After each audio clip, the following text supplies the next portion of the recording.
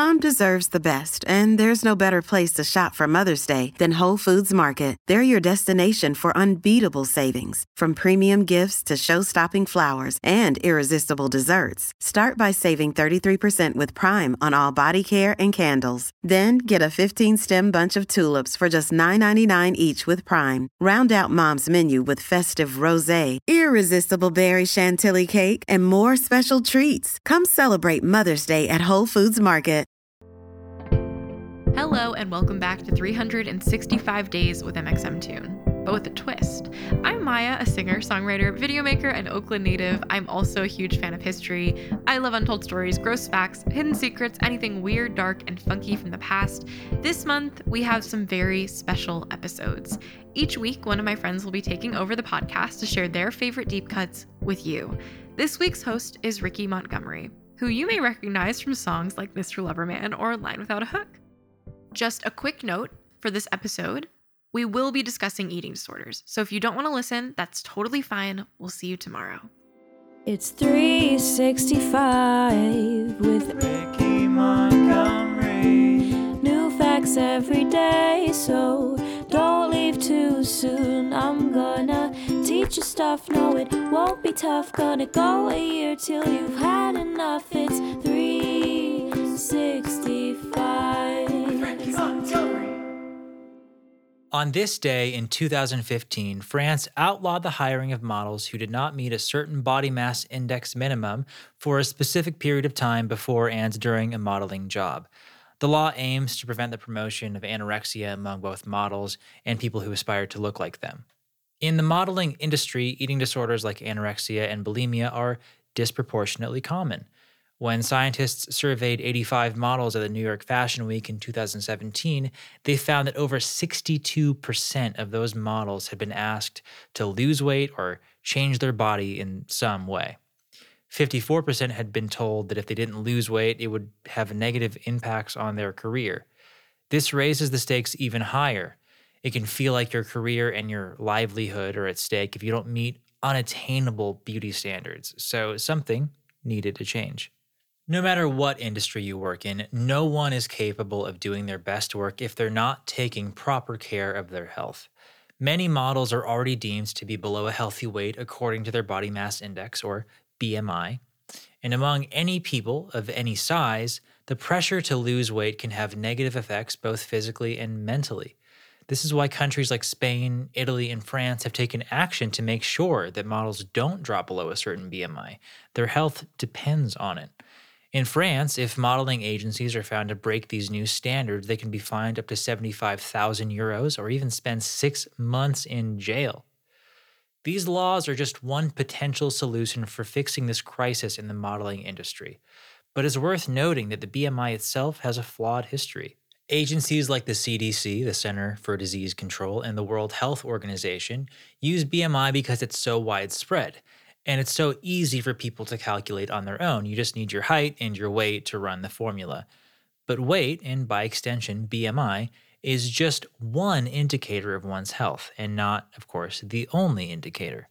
In fact, the person who invented BMI was a mathematician, not a doctor, nor a public health expert. So some critics worry whether or not these BMI-based legislations are the best way to support models' health. Still, it's much better than nothing. These laws are designed not only to protect models, but also to protect the people who look up to models and aspire to be like them. It shouldn't be shocking news to learn that the media impacts our body image and that people are more likely to feel negatively about their own bodies when the media only celebrates specific, unattainable body types.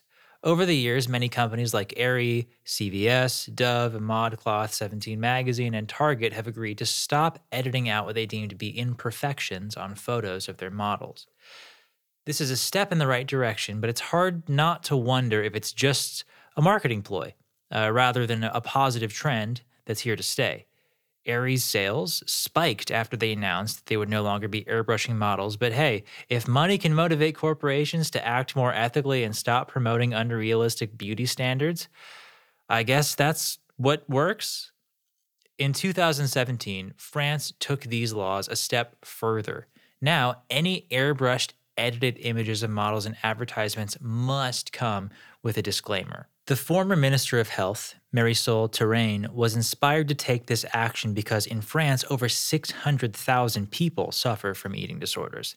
In the United States, that number is even greater. About 30 million Americans suffer from an eating disorder at some point in their lives. As a direct response to this new law in France, Getty Images decided to stop using retouched photos of models as well. I'm personally hopeful that as the years go by, more and more companies will make a commitment to stop promoting unrealistic beauty standards in their ads, but the best way to fight this is to be kinder to ourselves and to each other. If you're struggling with an eating disorder, reach out to a trusted friend, family member, or doctor. You're not alone. The National Eating Disorders Association helpline is 1-800-931-2237. And if phone calls aren't your thing, that's no problem. They have an online chat at nationaleatingdisorders.org where you can receive support and guidance about treatment. And now for today's music fact, we have a special music guest, Wallace, here to talk about an April 3rd in their life. Hey, my name is Wallace, and April 3rd is an important day to me because it's my birthday. And especially this year, I'm turning 23, which when I was little, I always felt like 23 was such a grown-up age.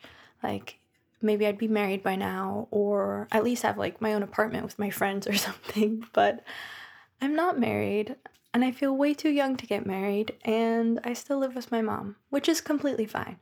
And especially after this last year, I was really hard on myself for not hitting these like goals that I wanted to hit. But I'm realizing now that I am finally 23. It's important to live and appreciate that weird in-between time and feeling that comes with growing up. I'm hoping this next year is a little bit more exciting. I have a new song coming out in a couple days called Hey Michael. And my last release for a song called 23 that I wrote about all those experiences I was talking about came out a couple months ago, and I hope you guys stream it. And thank you, Maya, for having me.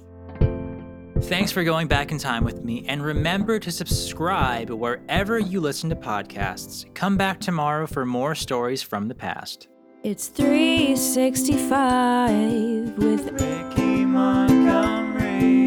new facts every day, so don't leave too soon. I'm gonna teach you stuff, no it won't be tough. Gonna go a year till you've had enough. It's 365